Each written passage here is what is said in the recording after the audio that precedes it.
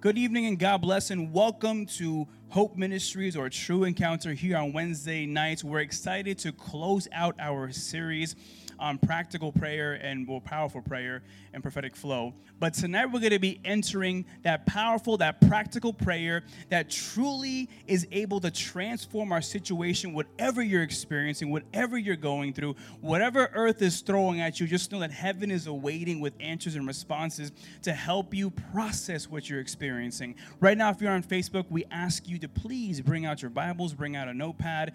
If you have questions, we got Nicole in the back waiting to answer all your questions, right? Shout out to Nicole with the wisdom on the ones and twos. And we ask you guys that whatever it is that you want to receive tonight, leave a petition as well, too. We want to pray for you guys. We want to make sure that you guys are receiving much more than just the words coming out of my mouth. We want to make sure that we are praying and covering you all. So, guys, tonight's prayerful, powerful impact. Again, I cannot forget my podcast community. Shout out to you guys who are avid listeners to Hope Ministries. Obviously, you know this voice. This is your radio host. But we're here tonight with the whole entire team, excited to give this message and this word and hopefully impacts you wherever you're listening to this right now. So, powerful and practical prayer. So, we learned last week what it meant to pray for other people. Intercession. You guys took that, carried into Saturday, and I'm sure you carried throughout your whole week when you are praying for other people and even your prayer partners. Tonight, I want to teach you guys how to pray for yourselves. I want to teach you guys how to pray over yourselves. I had a very interesting thing happen to me today where I felt like God wanted me to live what I was about to preach. So obviously he does that and threw me in the blender, so to speak. And I'm walking around working Instacart, and all of a sudden I get this pain right here in my knee. And I'm just like, okay, I don't know what this is. I know I played basketball yesterday. I feel like I hit by a truck. It's like I know I'm a little overweight guy, but don't call me out like that. But something's going on over here. And I started to panic a little bit internally. Because I'm like, yo, what if I just have a blood clot and goes here and goes that in my lungs? I started thinking all these crazy things. And as I'm walking around the corner, I was like, you know what? I'm not going to think that. Let me just change the atmosphere. Let me change the whole game right now. And I'm like, Lord, you know what? I'm chosen by you. I'm marked by you. You called me by name. You've chosen me for this work. I know the enemy's after me. I know he wants to take something from me. I know he wants to rob, kill, and destroy me. I know he wants to somehow frighten me and intimidate me. So you know what? Let me catch him in the moment.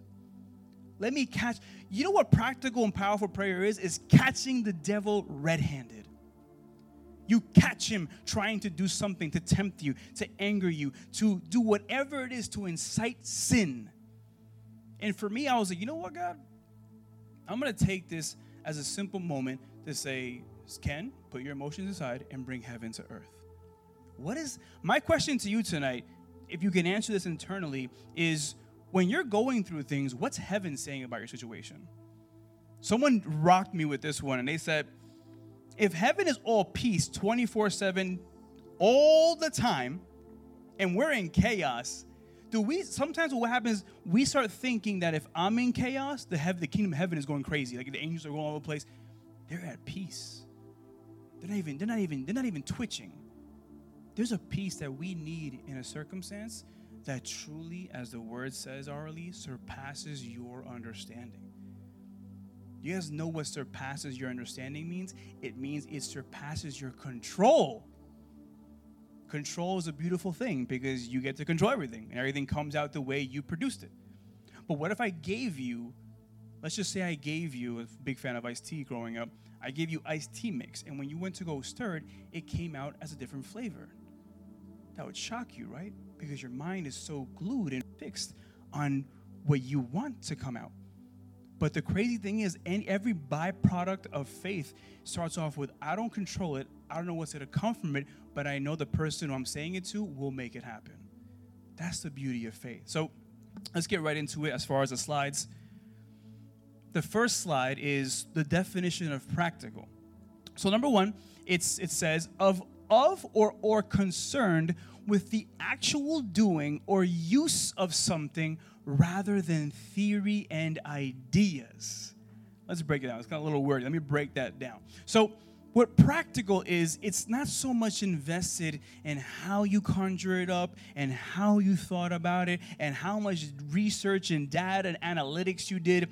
What it is worried about is you doing it. You know how many of us have recited biblical verses and we're saying them and then we're like, well, if I say it this way and if I say it at the storm, if I do a backflip, Satan will realize that. No, there is a conviction and a faith in your heart that makes it practical, and that's what makes you move. You see, when you read this definition, it's no longer about theories and ideas. Guys, theories and ideas have us where we're at in this country right now. Everything's theory, everything's conspiracy, everything's idea, everything's mindset, everything is mentality. When was the last time you spoke to somebody? And I want you to look around your friends when you hear this question and you hear that they want to do something, right? And you're like, Kobe, I want to do my own spinning glory. I want to spinning gloria. I want to make that up. I want to do the Spanish version of what you're doing. And I tell her today. Then a year goes by. I'm like, you know what? Spinning gloria, taking some hits. I'm going to do the next year. Next year, spinning gloria. Well, in Cairo and Luke, I can't do it. Here we go. I got the idea. I got the thought. I got the theory. I got all these things, but you're not doing anything. Practicality is do it. You got to pray and do it. You got to pray and say, I'm going to do it. I love it. I was talking to Steven about this, and he admitted, it happened actually last night with Nicolas. Nicolas, I got my Tuesdays is my therapy, basketball day. I get to relax. But he asked me to pray, and I'm like, I got to pray, but I low-key don't want to pray. So I was like, you know what, Nico, let's see if 7 p.m. is going to work. And honestly, our prayer was phenomenal. I loved it. I needed it. But sometimes we stay stuck in the thought of things. We stay in the battle. There's a battle happening in our mind. Like, I know what I have to do, but I don't want to do. Shout out to my guys in Bible study, because Romans 7 is around the corner, and it's exactly what the whole Bible is about, that chapter. But practical. It's not concerned with thinking things through. It's like, I'm going to do it. And we need that in this generation. People say, you know what? God said, I'm going to do it. God promised, I'm going to believe. God gave me that, I'm going to receive it. Let's go to the next slide. So, do you know what the first thing that stops us from actually taking practical steps of faith in our prayers is? It's this. It's the mindset. You're waiting for an apostle or a prophet or an evangelist to confirm, to reconfirm, the affirm, the confirming of your confirmation of what you already know 1,000 times. And then you want someone to say to you, Arlie, you got to do it. You got to do it. Here's how to do it. I'll show you. I'll do it for you. No. That whole thing of, well, I'm going to develop this thought process and how this happens and how we move this. Do you guys know that the devil sometimes creates a playground in your mind? Where you're like a little kid on the columpios and the swings, and you're just going back and forth, and you're like, well, yeah, I'm going to do it one day. You're sitting there, it's like, whoa, but God's like, hey, why are we still in this phase? Because, I heard from this preacher, and this is where, I love this category. This is a category where you speak to the person who watches 1 million YouTube preachers. And they have no idea who to believe anymore. So they're like, well, he says not to eat. He says drink wine. He says make a backflip. He says lay down flat. I don't know how to pray anymore. When God is saying, just pray. Why are we focused on the extra? Why are we focused on the strategic way of doing things when he's telling you, if you simply go, I will go with you? So that's why what's become a relic of its time is us just moving. You know why? Because we move and we're like, oh, you're supposed to go with boots on, not sneakers. Like, oh, my bad, bro. I didn't know we had to do that. No, when you go to church, you have to go to church, early in the morning, not late. Bro, what are we doing? Practical. He wants it to be practical. The mindset has to be renewed. This leads us to our next slide and our first practical prayer of the night, which is in Romans 12, 1 through 2. Nicole, if you can put it up there for me, please. For those watching and listening on the YouTube, on the podcast, please turn your Bibles to Romans 12, 1 through 2 in the Passion Translation, and I'm going to read it right here. It says, beloved friends, what should our proper response to God's marvelous mercies be? To surrender ourselves to God, to be his sacred living sacrifices, and live in holiness, experiencing all that delights his heart. For this becomes your genuine expression of worship. everything we do. It's like, I love what he says, be a living sacrifice for him. Here's the problem. Well, how do you want me to sacrifice myself to you? Because I saw one guy do it this way, and the girl did it that way, and then he did this way, and then I don't know. I want to do some kind of mix of that. Did you know each and every one of you have a unique life, a unique calling, unique everything? So Arlie can't step into my life. Let's just switch right now, Arlie, right? I'm going to go to your classes for you. I'm going to do all your classes. I'm going to go to your job. I'm going to show up. I'm going to get mad small. I'm going to walk in there and be like, I'm Arlie. What's up, guys? I'm here to help out. No, and then you go to my house, and you're like, I'm going to watch these babies. I'm going to work Instacart, and I'm going to go teach on Wednesdays. Do you realize the complications that are going to come from that?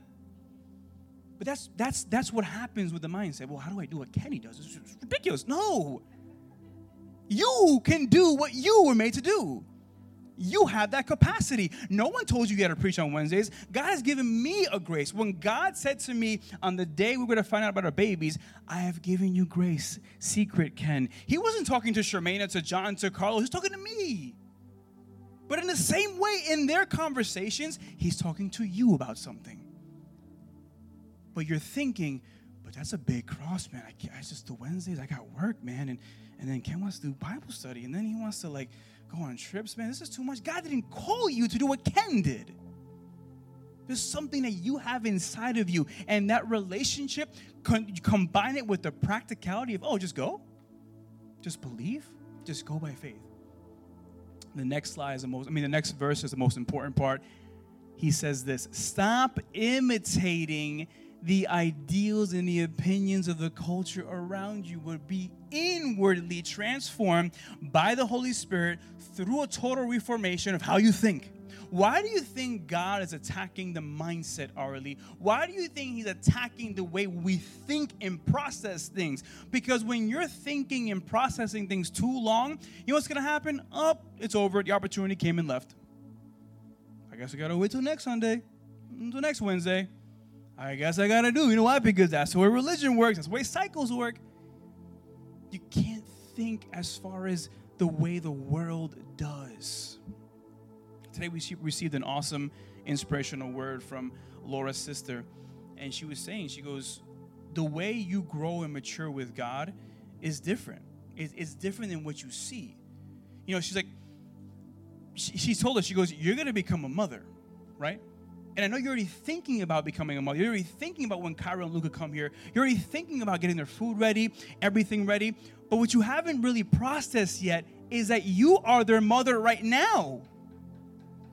So you got to make those efforts. You got to understand that if you want to start after, this is what gets young relationships in so much turmoil. I want to learn how to become a boyfriend in the moment. Nope. You got to know, you got to be that's what God put in my heart. And this is not, I am not the prototype, it's Jesus. But you got to know that if you're not working on you now, you're toxic to throw up on somebody later on. So he wants to tell you right now, okay, are you working on you now? Well, God, why don't you give me the girlfriend? No. That's what kills us in faith. Well, once you give me the money, then I know what to do with it. Once you give me the job, God, then I can have faith in you. Absolutely not.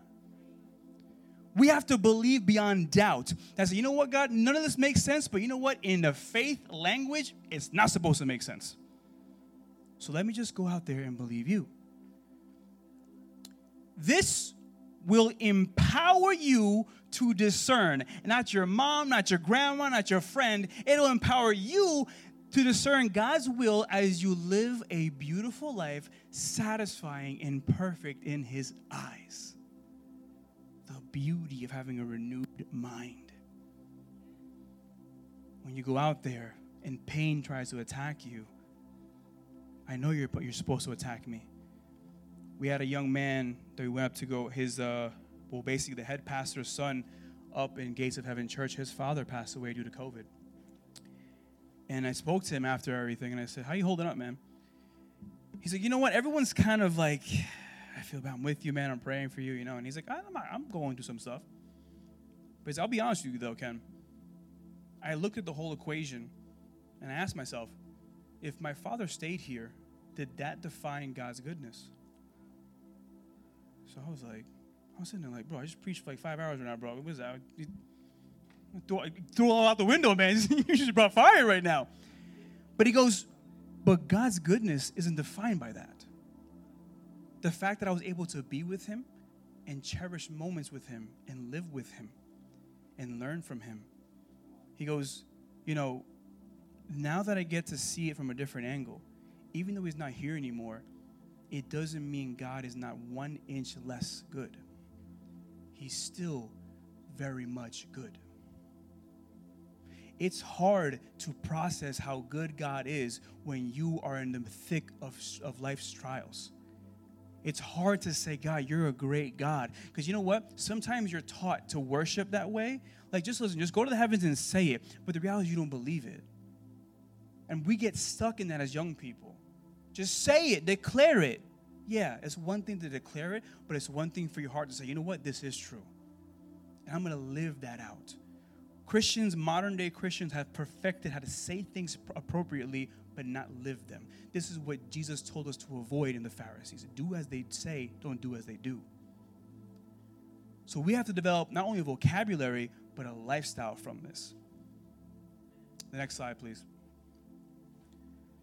This mindset that we're talking about here in Romans comes from a lack of understanding of who we are and whose we are. In other words, identity.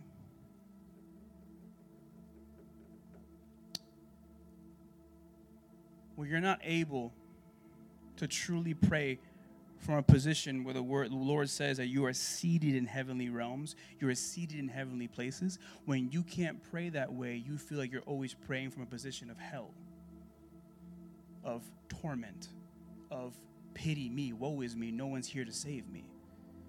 And that victim role keeps you almost kidnapped in lack of production, lack of fruit, lack of growth, lack of maturity.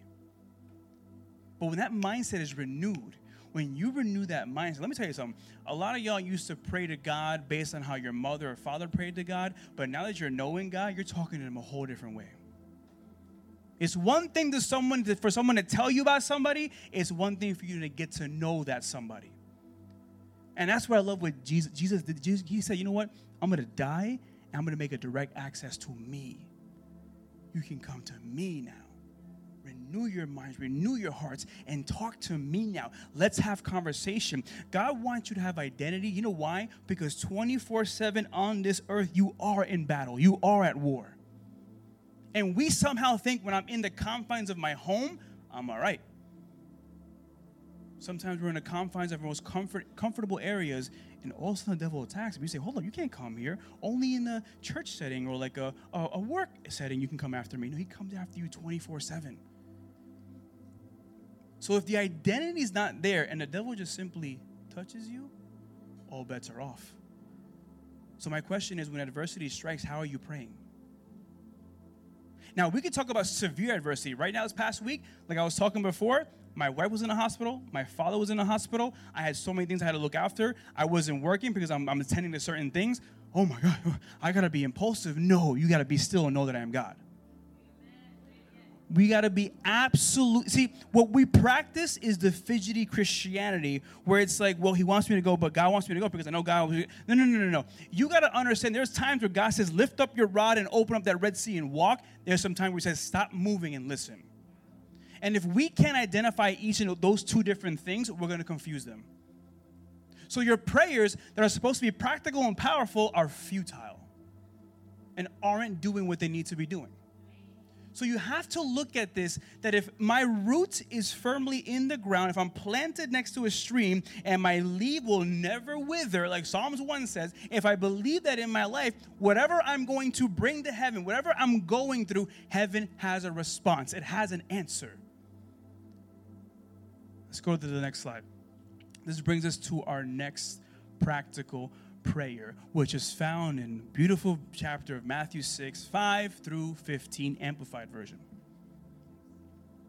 It says here, the prayer. This is the title of this, what Jesus brings to the disciples on a Sermon on the Mount. And he says, prayer, whenever you pray, be sincere and not like pretenders who love the attention they receive while praying, but for others in meetings and on the street corners. I always tell people that I'm teaching, that I'm loving on, that I'm mentoring, whatever you want, having a conversation with, there's no need to do the show. God does not answer your prayer faster because you're using more vocabulary. As a matter of fact, he's waiting for you to shut up. Okay, I get it. Here we go. Okay, here we go. God Almighty exalted in the heavens, Almighty God from the rain and the stars. And okay, you done yet? Well, I know what you want already. Oh, but Ken, I'm paying homage to my God. Are you really? Is he your father, or is he someone that's instructed you to approach him in that way?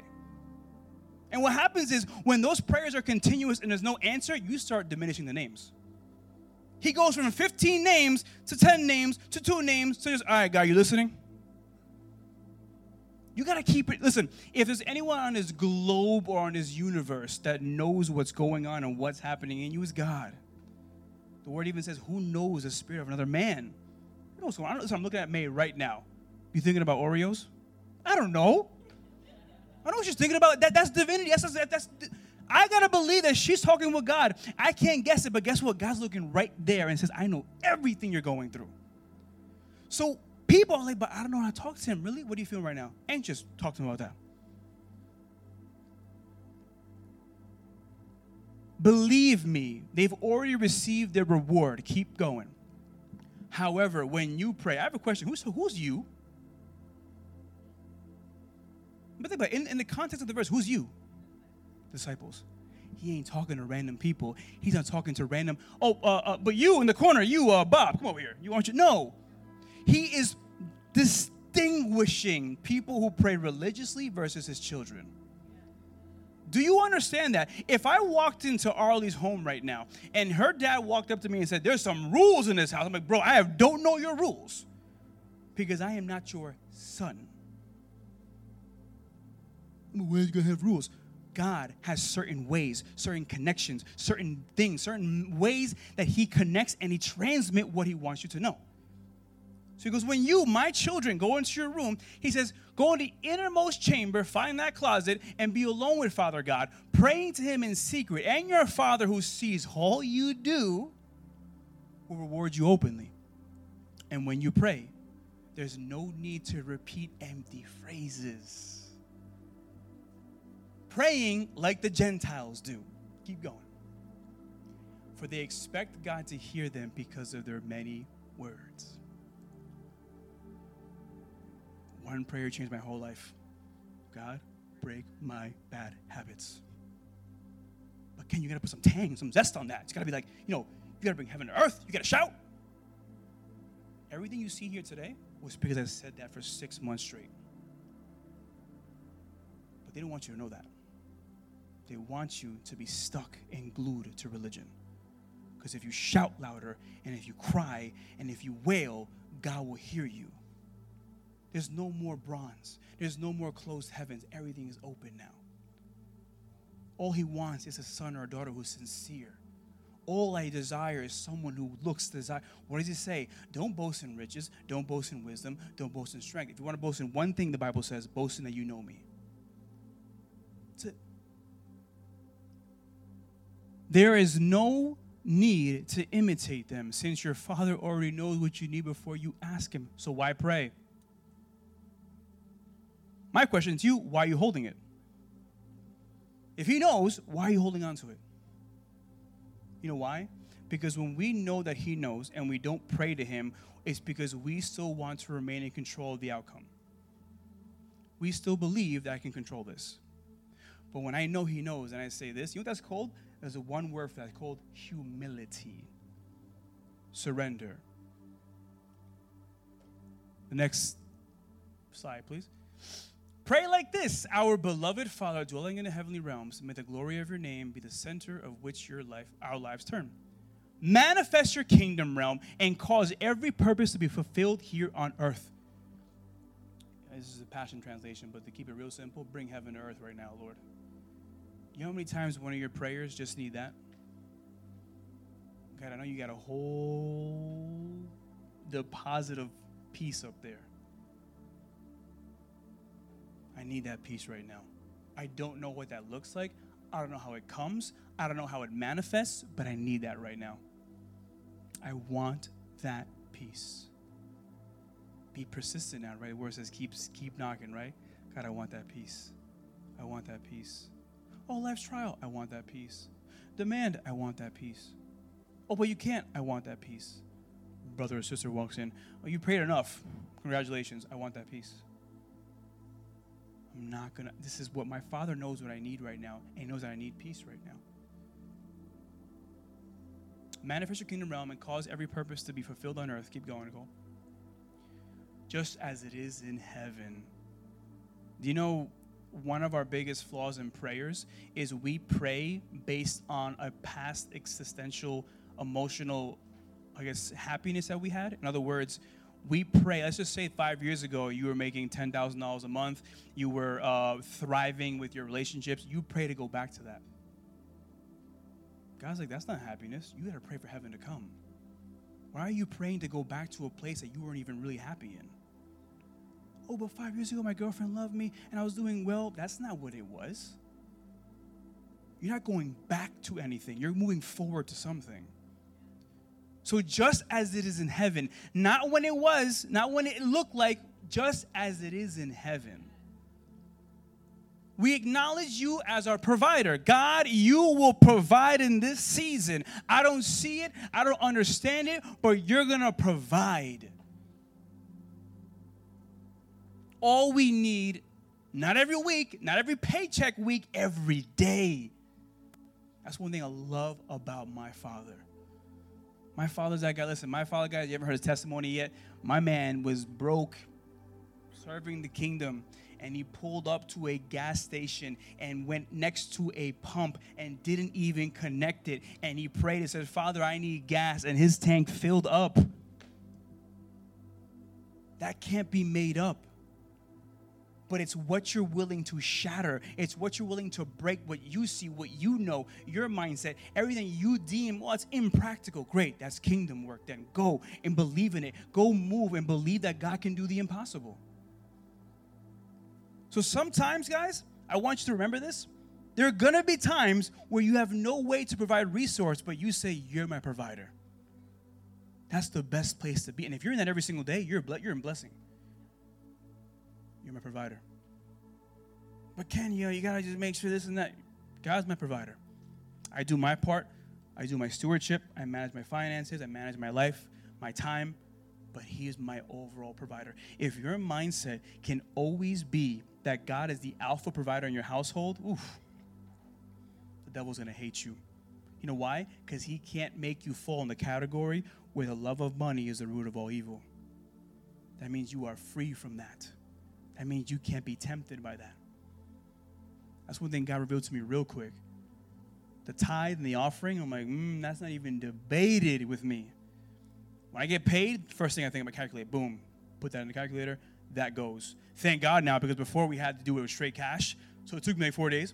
But like now, quick pay, boom, Dad, receive that to the church, go put it where it has to go allocate those resources, let's do it. All your faith, all those things you guys have been doing. Look, we had shirts now. Thank God we were able to rent that bus. What we're doing in the Crave events, guys, this is practical prayers in action. Number 12, forgive us for the wrongs we have done as we ourselves release forgiveness to those who have wronged us. This is a really hard prayer. Because it starts off like, forgive the wrongs that we have, but because we've also forgiven other people. We tend to forget that second part, right? Forgive me, Father, for I've offended you. What about the brother you offended? Well, he'll get over it. It's not the way it works. This is why, guys, the gospel is so beautiful, so precious, but the teachings are very hard. Could you imagine, guys, right now, and be real with me, if we're talking, we're having these great conversations, and I'm like, Shamina, I'm the bread of life. Like, Jesus did that. And then all of them had every real bit. They were like, yo, did you just have bread on, like pan, like bread, like sandwich? Hey, Jesus, real quick, could you just clarify a last statement? This is a hard thing to understand. But he wasn't lying. He is that. The question is, are you willing to believe that? The next one. Rescue us every time we face tribulation and set us free from evil. You know why sometimes we don't pray this one? Because we love the evil we're entertaining. God, I'm watching porn. Get me out of this after. When I'm done and I'm satisfied and I got my, then save me. Rescue us every time we face tribulation. Stay firm. What does the word say about resisting the devil? You guys know that verse? Submit to God. And the devil will flee. First, submit, right? God, you're my strong tower. You're my bronze wall. You got this. Let's do this. You're going to get me out of this. And set me free from this evil in front of me. It's a prayer that we don't say over ourselves, right? How often are you using the word evil in your prayers, right? I mean, you can say bad. You can say devil, attack. But all evil is pursuing you day and night. I love it. Actually, from like the Justice League movie, she was like, oh, it stopped. And she goes, evil doesn't stop. It just sleeps and waits for the opportunity. Never going to stop. If you're not praying this, he's coming after you. He's looking for you. He's digging for where you're letting your guard down. That's why he's roaming like a lion, right, Arlie? But you need the Lion of Judah. You need that lion, that great lion, that alpha lion, to step in there and take over. For you are the king who rules with power and glory forever. Amen. This is also a very simple word, but sometimes we don't believe he's king. It's like a phrase I heard one time. We all want to make Jesus our Savior, but not our Lord or King. So when I feel good that someone's saving me, but now I got to be subject to you? Oh, rules. Keep going. Next slide, please. So, when our identity is correctly founded and rooted in Christ, we must now become aware of God's promise and what he has called us to do. So we go from the mindset to identity. Now you're in promise territory. You know, now you're in the place where this is what God's word says and this is his promise. How could you possibly know what the promise of God is if you don't read his word? Well, I heard in church one day from Pastor so-and-so that God's promise is, no, you got to know it in your heart. You know why? Because if you're not around Pastor so-and-so, you're going to forget. That's why you got to get in your word every day. Hold up. I got to read. I got to get this in me. I got to absorb it. I got to eat it. Next slide, please. This leads us, I believe, to our next practical prayer that's found in Romans 4:16 through 25. Honey, if you could do me the pleasure.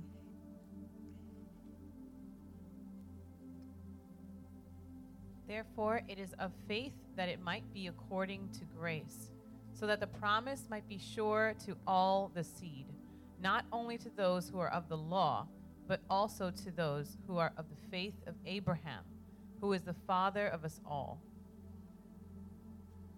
As it is written, I have made you a father of many nations, in the presence of him who he believed, God, who gives life to the dead and calls those things which do not exist as though they did.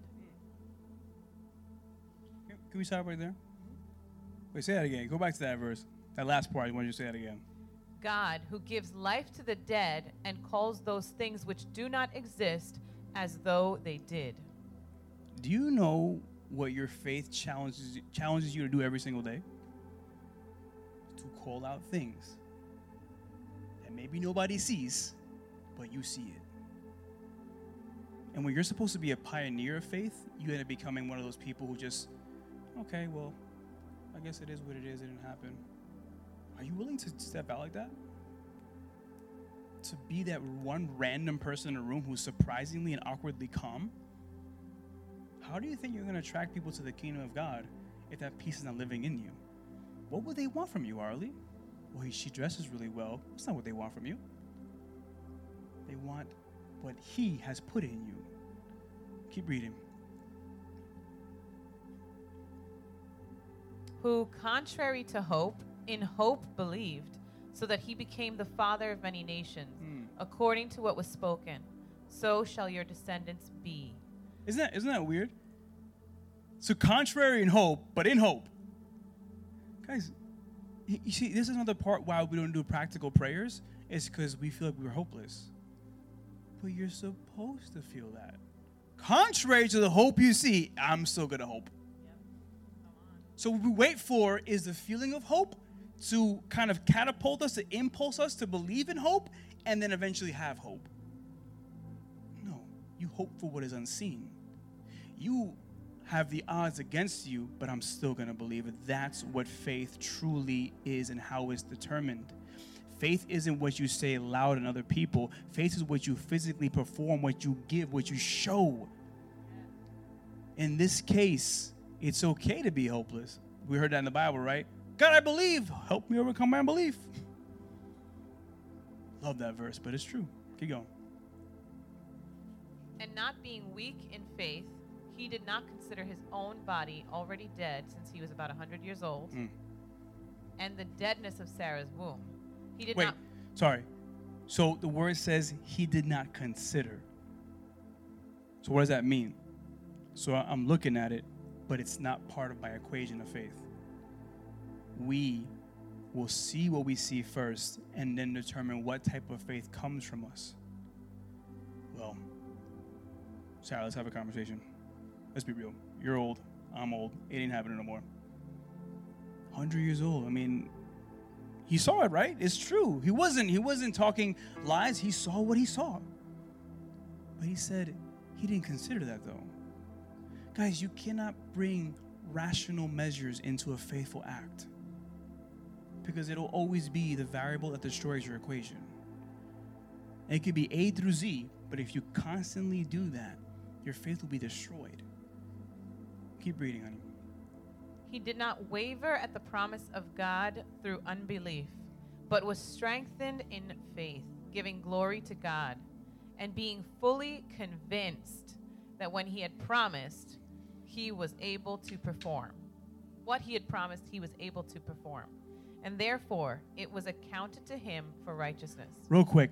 And being fully convinced that what he had promised, he was also able to perform. You know, sometimes we think, well, you know, the promise is there, but I don't think God can do it right now. You got to know that your God is able and willing. That's the deadly enemy towards the devil himself, that he is able and willing. That's powerful.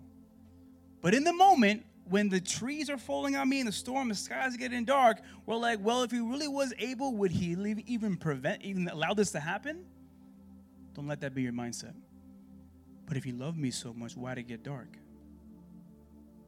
That's replacing his goodness, his sovereignty, his greatness, who he is. You're redefining who he is. But the fact is, you got to say, okay, you know what, this sucks, but he's faithful and able to perform. I'm not. This is going to be hard for me, but he can do it. And every single biblical character that you read about in that Bible has done that. I have reached my limit, what I can do, but I know he's able to perform what he promised. Keep going. Now it was not written for his sake alone that it was imputed to him, but also for us. It shall be imputed to us who believe in him, who raised up Jesus, our Lord, from the dead, who was delivered up because of our offenses and was raised because of our justification. Everybody has. So he's the father of faith for what he did, but all of you now fall in this category. If you believe what God said over you, the promise over your life, that comes to you now. You're credited as righteous now before God in that faith you do. Think about that. When was the last time, and be real with me, when was the last time you really prayed in a posture of absolute faith? I'm not talking about percentage. You know, we've prayed in percentages. Let's just say it's a pie chart, right? Maybe we were like 80% needing a miracle, but like the 20% we're kind of like working behind the scenes controlling it, right? I'm talking about saying, you know what? When we were with my wife and you guys joined us in prayer, I couldn't do anything about that. I'm not a doctor. I could have been like, let me get in that womb real quick. Let me separate these two babies. I couldn't do that. But I could believe in the one who was able to. My father going to the hospital for the umpteenth time. Sucks. I can't do anything about that. But I can believe that God is able to perform. Do you believe he's able to perform way past everything you're able to perform? And it takes a lot. That's why you got to practice it. That's why you see some believers who are out there straight up moving mountains. And you see some believers who are straight up moving anthills, because that's how they practice. They don't believe it. They don't practice it. They say it, but they don't do it. They have it somewhere locked in their mind, but they don't execute it. Let's go to the next slide. When we are aware of his promise, now that we know that we're credited as righteous because of our faith in God, we must now become alert of evil's plot against us. This is where it gets real. This is where, like I said before, this is where you got to understand that you have an adversary who does not like anything about you. Now, I'm not saying that people who, like those people who pray against the devil every single day, like the devil's doing this, the devil's doing that. Obviously, there's things that we do that incite that. But I'm talking about knowing that there is an adversary, not only against your life, but against your brothers. And that's why intercession prayer, right? I love what Shermana did on Saturday. She texted me on the way up. And the simple request of, what can I pray for before you go up there and speak? And I said, I'm happy to say that intercede. That's one thing I was taught. I had to go intercede a whole entire service back there one time for my aunt. And I'm like, am I done yet? But the crazy part was she told me, she goes, you have no idea what you're doing in the celestial realms when you intercede and pray and you wage war against those devils and those demons and those principalities and whatnot. That leads to our next practical prayer. Nicole, if you can bring up the verse. These are a bunch of verses, and I want you guys to take these verses and really understand them tonight, because a lot of them you've heard already, but you haven't really understood how to apply them. The first one is found in Isaiah. Actually, real quick, does anyone know what Isaiah 54:17 says before it goes up there? No, you can't read it, Nicole. No on top of your man? Well, peekaboo. Go ahead, show it, Nicole.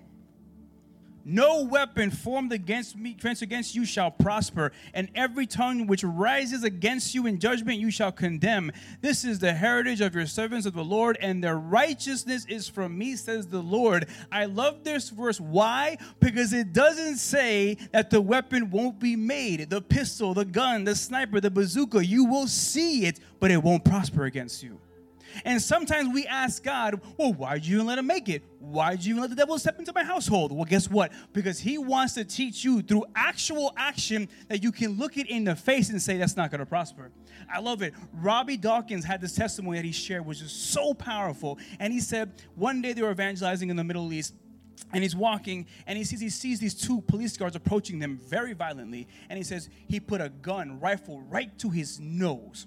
And he said, let me look at your camera, what you're recording. And as he's looking to the camera, which he's finding evangelism, praying for the sick, miracle signs and wonders, he was like, I guess my time is up. And he said to him, he looked him in the face, and the only thing that he could possibly think of to say in the moment was, may the peace of Christ be with you.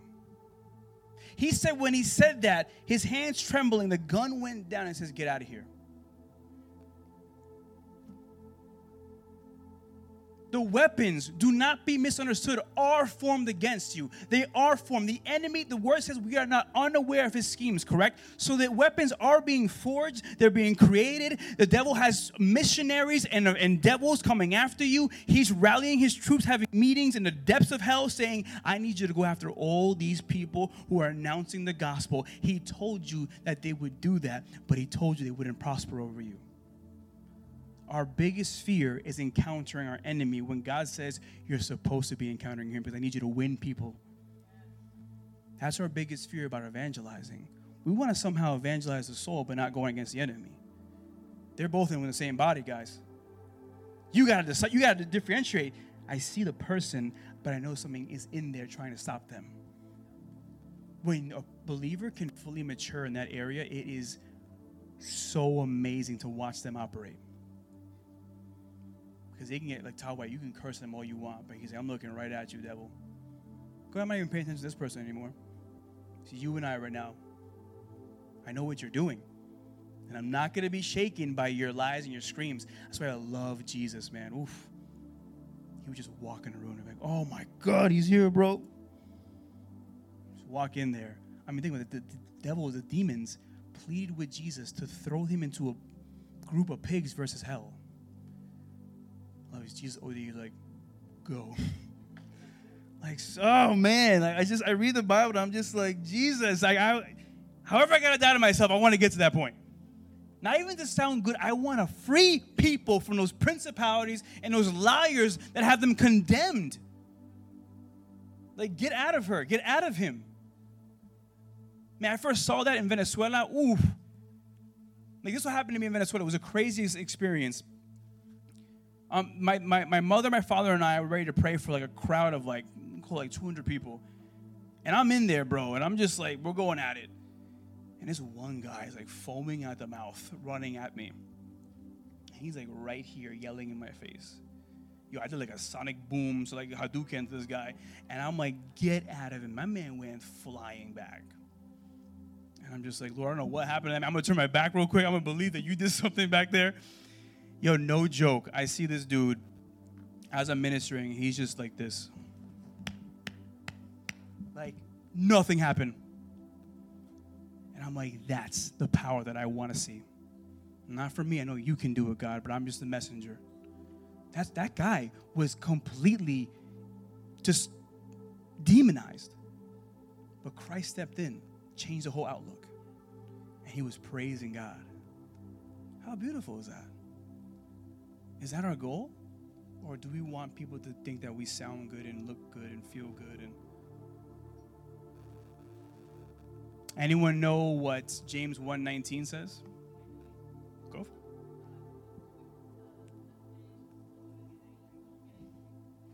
Yeah, you know the last part?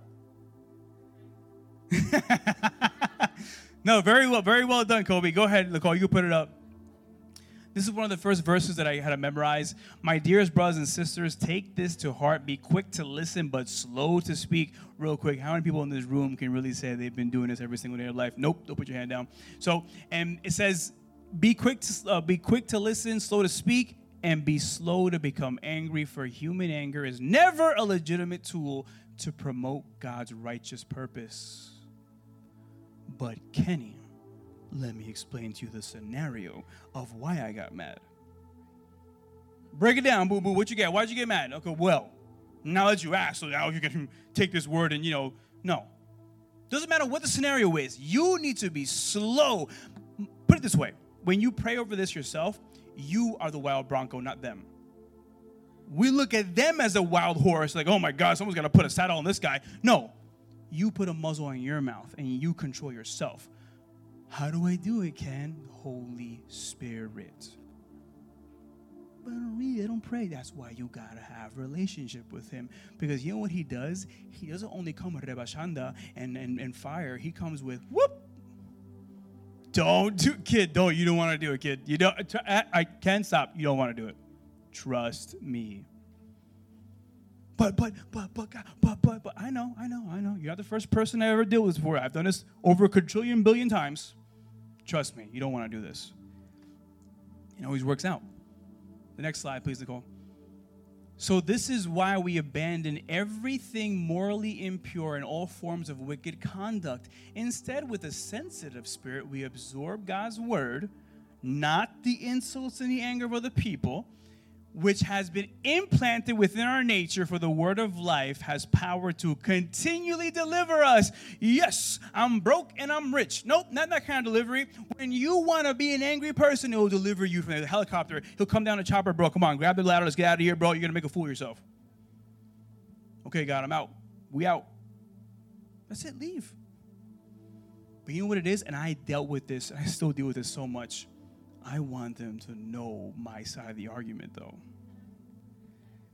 Right? Thank you. Hey, we got one person here who's being real, right? I know I'm supposed to be quiet early, but I want you to know why I think you're stupid. Isn't it? Am I getting too harsh now?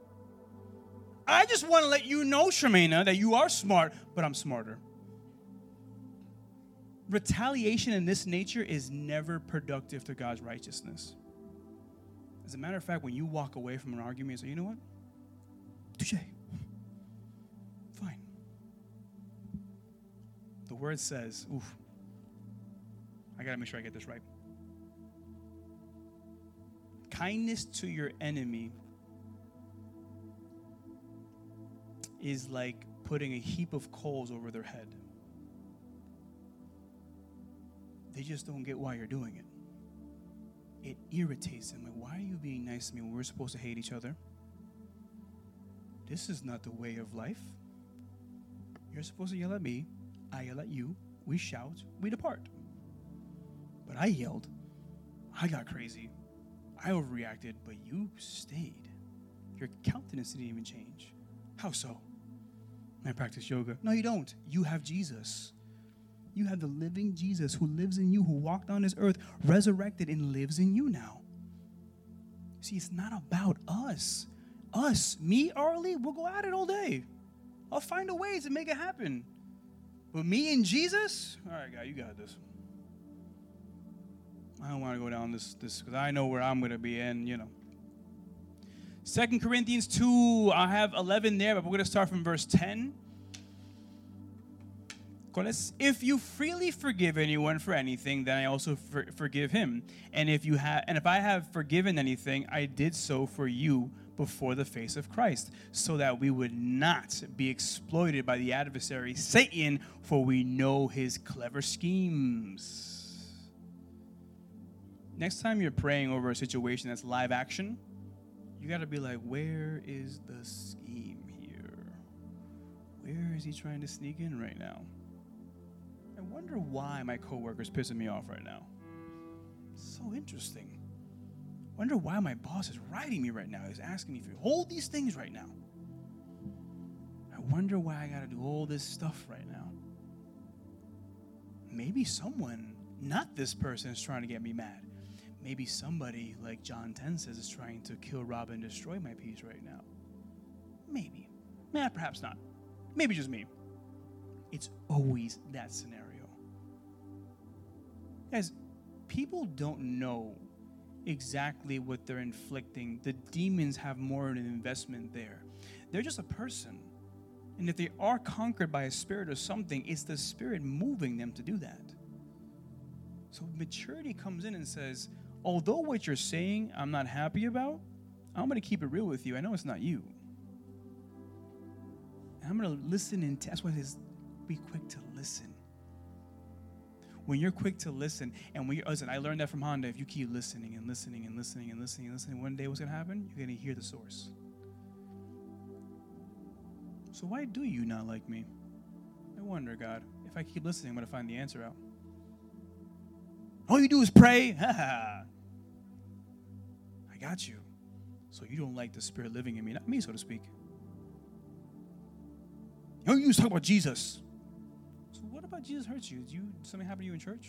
Boom. Evangelism. There's always a way. There's always a way, a method.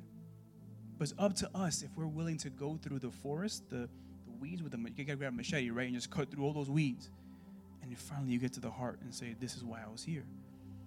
But what happens to a believer who's impulsive, who's angry, who moves by emotion? Well, God, I tried. And then they said the F word to me and I ran out. Well, you weren't there for my purposes then. You were there for your own. Because the word says that your insults also fall on me. So whatever you're going through, I'm just using you as a vessel. Never forget that you are the clay. He is the potter. Never forget that. And if he so chose to make you a little tiny cup in a big environment for a day, be a tiny cup.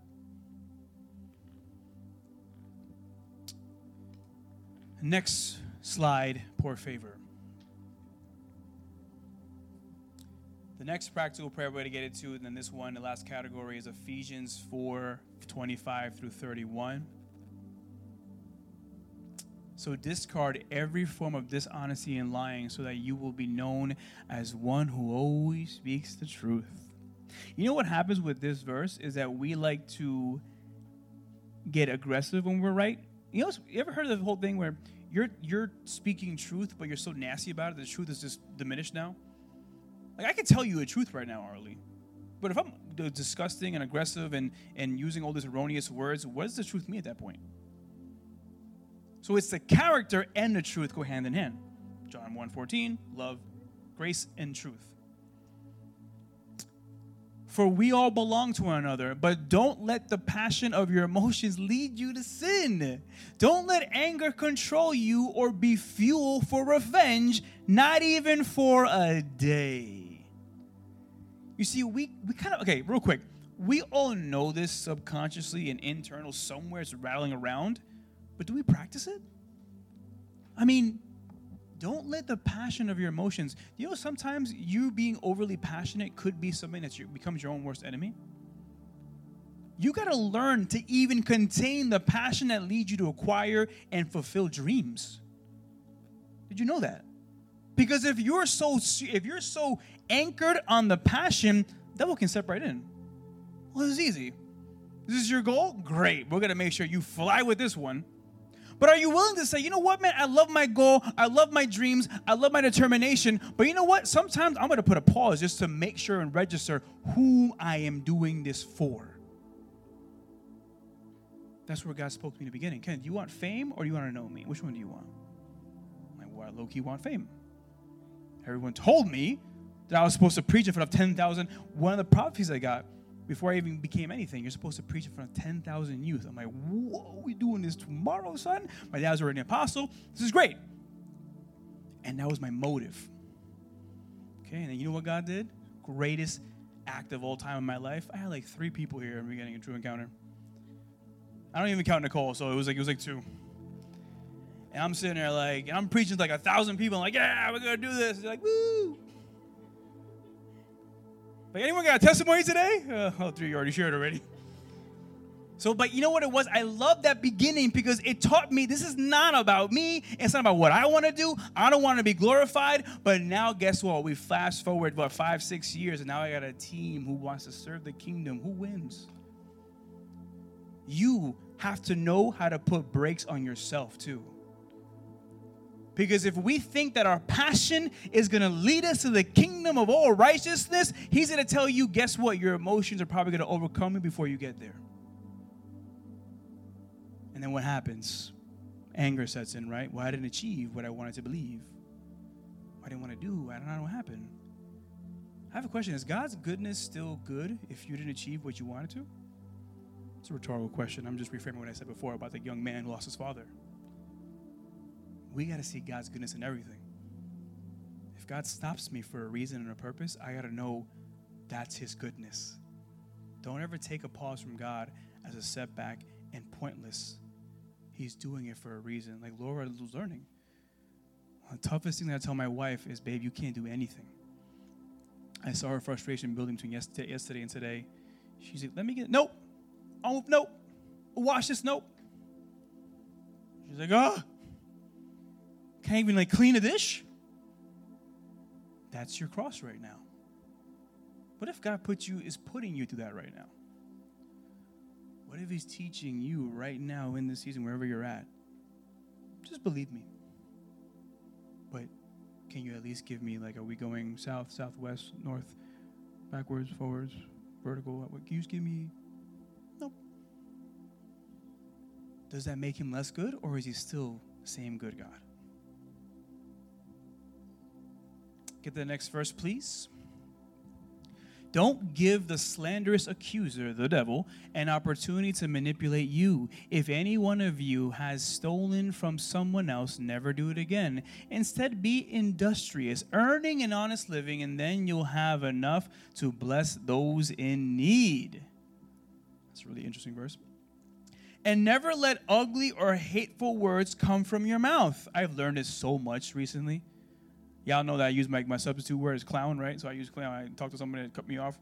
It's clown. You know, and I get like upset. But I'm like, I can't even use that, man. Because it's not so much the word I'm using. It's what I really feel inside, right? Yeah, God ministered me so much on that because I hated cursing. But then I realized I was cursing subliminally. I was like, backdoor cursing.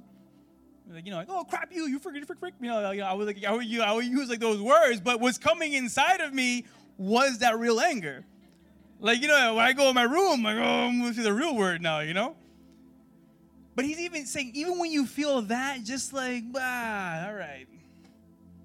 I don't want that because that's not displaying righteousness, and also is and guys, come on, be real with me. When you do say it, don't you feel like crap? You're like, oh my God, why did I do that? And I used to sit there for like 12 minutes trying to recuperate, right? But instead, let your words become beautiful gifts that encourage others. Do this by speaking words of grace to help them.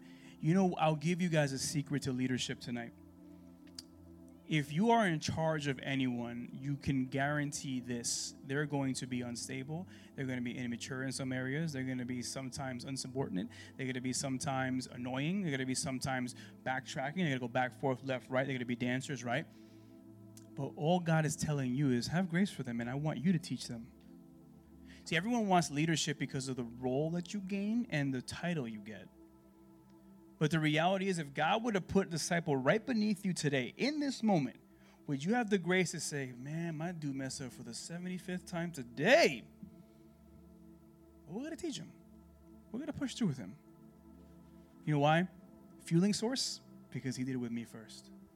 And he's always forgiving my offenses.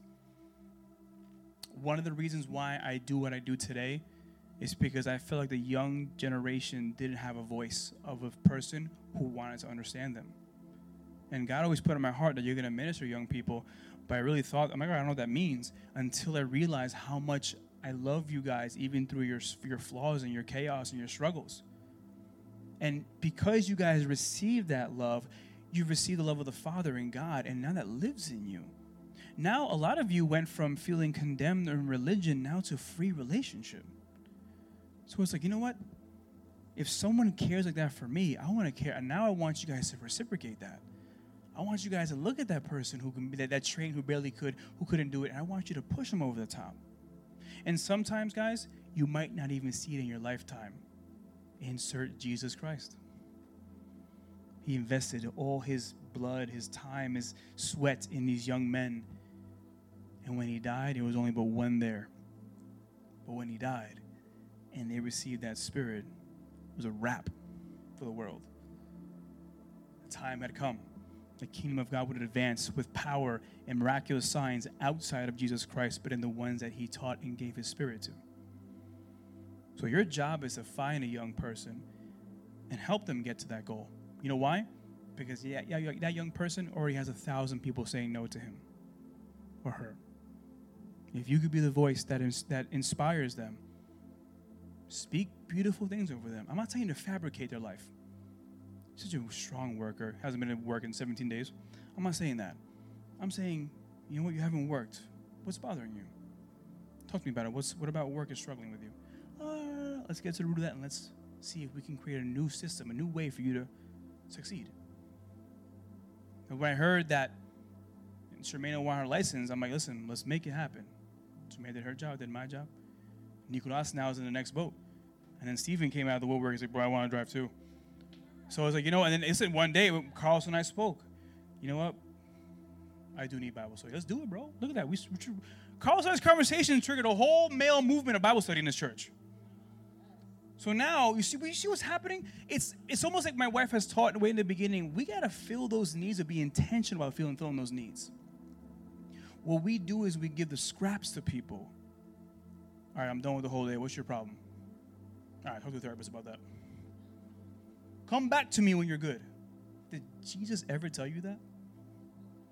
What type of leader are you? Until you perfect this, I don't want to see your face. He didn't say that.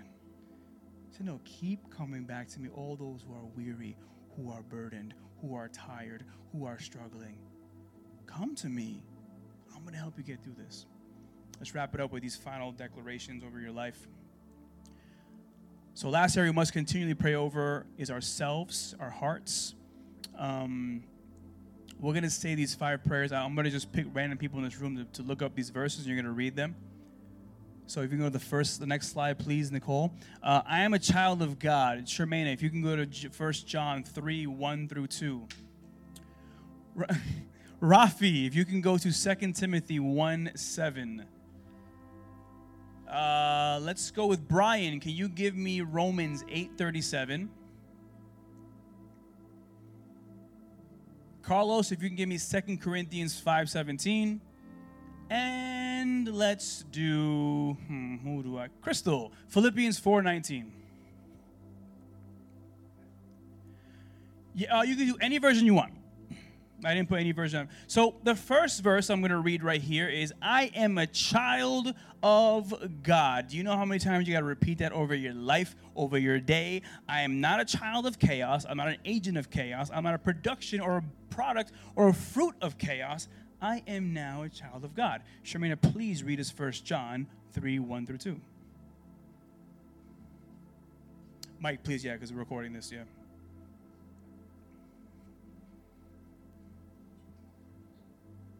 I'm going to read it in Amplified. Great. See what an incredible quality of love the Father has shown to us, that we would be permitted to be named and called and counted the children of God. And so we are. For this reason, the world does not know us, because it did not know him. Beloved, we are even here and now children of God, and it is not yet made clear what we will be after his coming. We know that when he comes and is revealed, we will, as his children, be like him, because we will see him just as he is in all his glory. Well, you know why the world doesn't know you and doesn't agree with you? Because they don't know who you are. They don't see you the way God sees you. You are a child of God, but they don't see that. So you can't be like, hey, listen, my name's Kenny. Can you make me a sandwich, child of God? It's for free. So you can just, thank you very much, child of God. So we're free. And, Colby, can you just rewrite my insurance and just put child of God on that and just no payments? You see what I'm saying? It's like, it's not a card you use. It's a weapon you use to bring back the souls that God has commended you, who has put you in front. And it says we have the privilege. Do you guys know, contrary to many preachings and many things you see on Facebook, not everyone is a child of God? It's a fact. People who don't accept Christ in their heart, you're not a child of God. Oh, but he created you, but you're not his child. See, that's the difference. And we're kind of like, yeah, but I don't really understand that. When you're a child of God, you're selected, you're anointed, you're covered, you're sealed, you're empowered. There's so many beautiful things that come with it. First practical prayer you say over yourself, I am a child of God. Number two, who has that? Rafi, right? You give him the mic real quick. Let's read it out loud, Rafi. What version you in? Amplified. Great. For God did not give us a spirit of timidity. Or cowardice or fear, but he has given us a spirit of power and of love and of sound judgment and personal discipline, abilities that result in a calm, well-balanced mind and self-control. You know how many times we find ourselves in common situations and we're declaring over ourselves, I got the old spirit still. No, you don't. You do not have the old spirit. You are no longer of that spirit. You are of a new spirit. So what was that? Read that again for me, Rafi. You are of what? A sound mind. Write those three things that we've been given right there. He has given us a spirit of power and of love and of sound judgment and personal discipline. Personal discipline. So listen, for everyone who's not in Christ, watching on Facebook, listening on the podcast, sitting here, if you are poor in discipline and stewardship in Christ, God's made you great at it. Oh, well, my dad, listen, your dad, your mom, your grandma, your aunt, your uncle, they might be struggling, but let me tell you something. You're in Christ now, so you are an ambassador, you are a child, and you've been given the inheritance. That comes from fruit produced with him. And I love that verse because if you combine I am a child of God and I've been given a new spirit, those two already are just declaring power over you. And sometimes you got to say it out loud. You got to just whisper it again. Remind yourself, man, I'm going to argue with my mom for the 17th time today. Oh, my God, my boss is doing this again. I'm a child of God. Peace. They don't know what's going on. I know I have that peace. We're going to make this happen. I have a spirit now. It's not of anger. It's not confusion, but if it's a sound mind. Number 3, I believe it's Carlos, right? No, who's 3? Yes, Brian.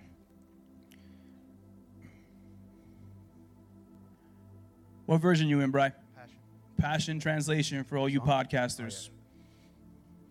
Yet even in the midst of all things, we triumph over them all. For God has made us be more than conquerors, and he has demonstrated love in our glorious victory over everything. In our glorious victory over what? Over everything. Everything. You are more than a conqueror. I always thought, Mike, I don't get it because I feel like a conqueror is already good enough, but what's more than a conqueror? You know, I was like, are you like, you know, you're more than that. You're more than what you think. You're more than what you put in your mind. You're more than your capacity level to understand. Because sometimes you win a battle and you're like, that's the greatest thing. No, you're more than that. Sometimes you overcome life's biggest trial. What? You're more than that. Sometimes you fasted for 40 days. You're still more than that. Think about that. We just stay at the victory, right? We stay at the victory. We're like, yes, did it. Read the Bible. You're more than that. More than what else? Read it again. Again? And again, and again, and again. Get me in you, right? The next one, my past does not define me. 2 Corinthians 5:17. Carlos, what version you in? I'm sorry? Amplified. Amplified, love it. All right. Therefore, if any person is engrafted in Christ, the Messiah, he is a new creation, a new creature altogether. The old, previous moral and spiritual condition has passed away. Behold, the fresh and new has come. Wow.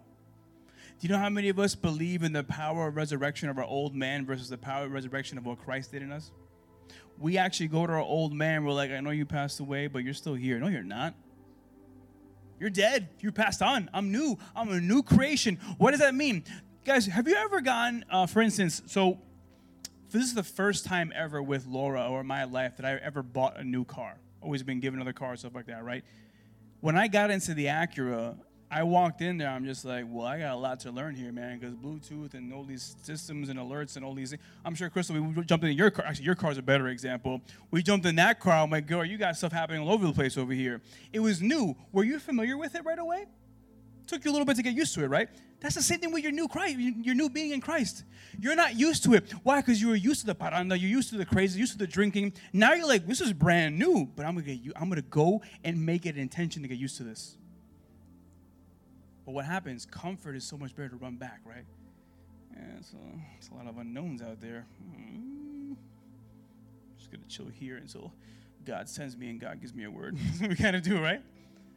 No, he's like, that's a new body. He tells you, I understand what you feel. I know it feels awkward. I know it feels weird. I know you don't want to pray for people, but trust me, you keep doing it, you're going to see I can't even stop you at one point. And the final one, God will supply for all my needs. Crystal, my friend, what version are you reading it from? Passion Translation, love it. Okay, I am convinced that my God will fully satisfy every need you have, for I have seen the abundant riches of glory revealed to me through Jesus Christ. Read that again. Oh, wait. Go ahead, read it again. I am convinced that my God will fully satisfy every need you have, for I have seen the abundant riches of glory revealed to me through Jesus Christ. I want you to know something. Let scarcity come near you sometimes. Let those moments where resources are not abundant. Why? Because one of the most ultimate testimony you can give to one person one day is what Paul says here. I saw it, and I believe he'll give you. I believe what he can do. I believe the riches he has stored for you. I believe what he has designed for you. I believe it all. You know why? Because I lived it. Sometimes we don't want to live it, but we want to preach it, right? And we sound disingenuous. Shout out to Shermana, right? We sound like, we're not authentic about it. But what we want to do is let's just talk about it. You know what's powerful? When you really live it out. And then when you speak to somebody. I was telling John, I said, John, your testimony is going to shake people, man. There are people getting ready to hear what you went through, everything you experienced. And right now, maybe not be the moment. Maybe you're still marinating. Maybe you're still recovering. But there'll be a time comes, man, where you're going to be a weapon. You're going to be someone that is going to literally capture the hearts of many people. But the thing is, do we want to live it? Who wants to live it?